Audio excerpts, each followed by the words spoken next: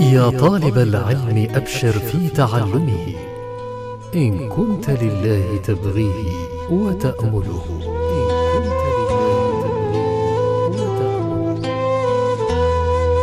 أنا ومعلمي مبارك الكباسي وإدريس محمد. المادة من كتاب مهمات التوحيد لفضيلة الشيخ عبد الرحمن بن جاسم الباكر.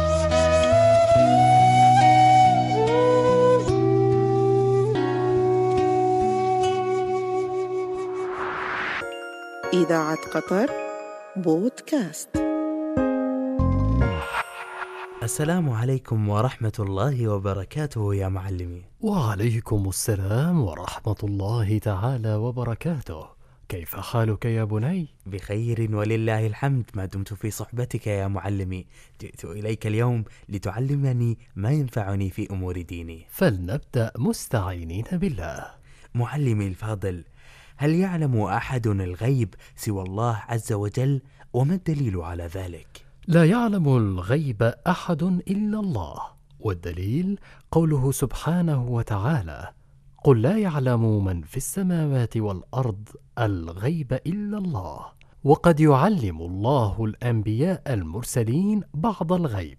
قال الله سبحانه وتعالى: عالم الغيب فلا يظهر على غيبه أحدا إلا من ارتضى من رسول. وكم عدد مفاتح الغيب وما هي؟ مفاتح الغيب 5 لا يعلمها إلا الله، وهي: العلم بوقت قيام الساعة، العلم بوقت ومكان نزول الغيث، العلم بما في الأرحام، العلم بما تكسبه كل نفس غدا من شؤون دينها ودنياها، العلم بوقت ومكان موت كل نفس. والدليل قوله سبحانه وتعالى: إن الله عنده علم الساعة وينزل الغيث ويعلم ما في الأرحام وما تدري نفس ماذا تكسب غدا وما تدري نفس بأي أرض تموت، إن الله عليم خبير. ما حكم ما يسمى بقراءة الكف أو قراءة الفنجان أو النظر في الأبراج؟ كفر، فإذا زعم قارئ الكف أو الفنجان أو الناظر في الأبراج أنه يعلم الغيب بهذه الأمور صار كافرا كفرا أكبر، لأن الغيب لا يعلمه إلا الله. قال سبحانه وتعالى: قل لا يعلم من في السماوات والأرض الغيب إلا الله.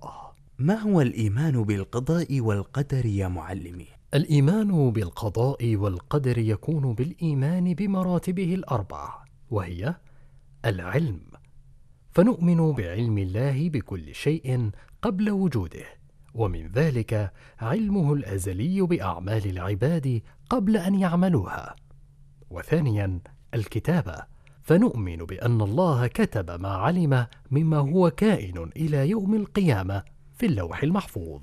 أما الثالث فهو المشيئة، فنؤمن بمشيئة الله الشاملة لكل حادث وقدرته التامة عليه. ورابعا الخلق، فنؤمن بإيجاد الله لكل المخلوقات وأنه الخالق وحده وما سواه مخلوق. وما فوائد الإيمان بالقضاء والقدر يا معلمي؟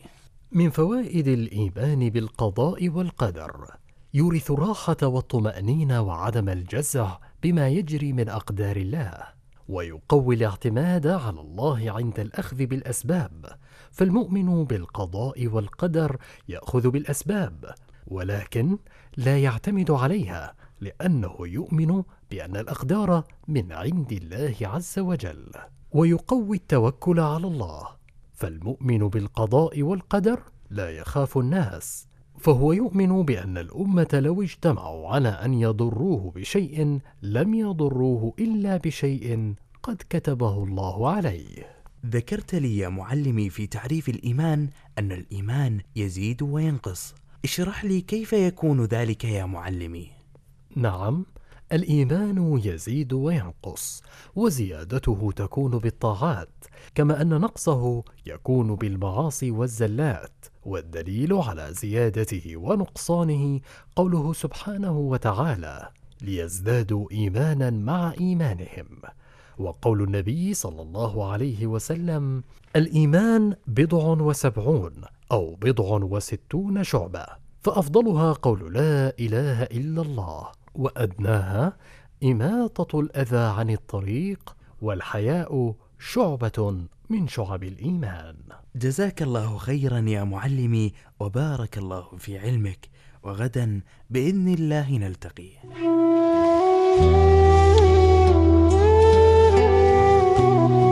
يا طالب العلم أبشر في تعلمه، إن كنت لله تبغيه وتأمله.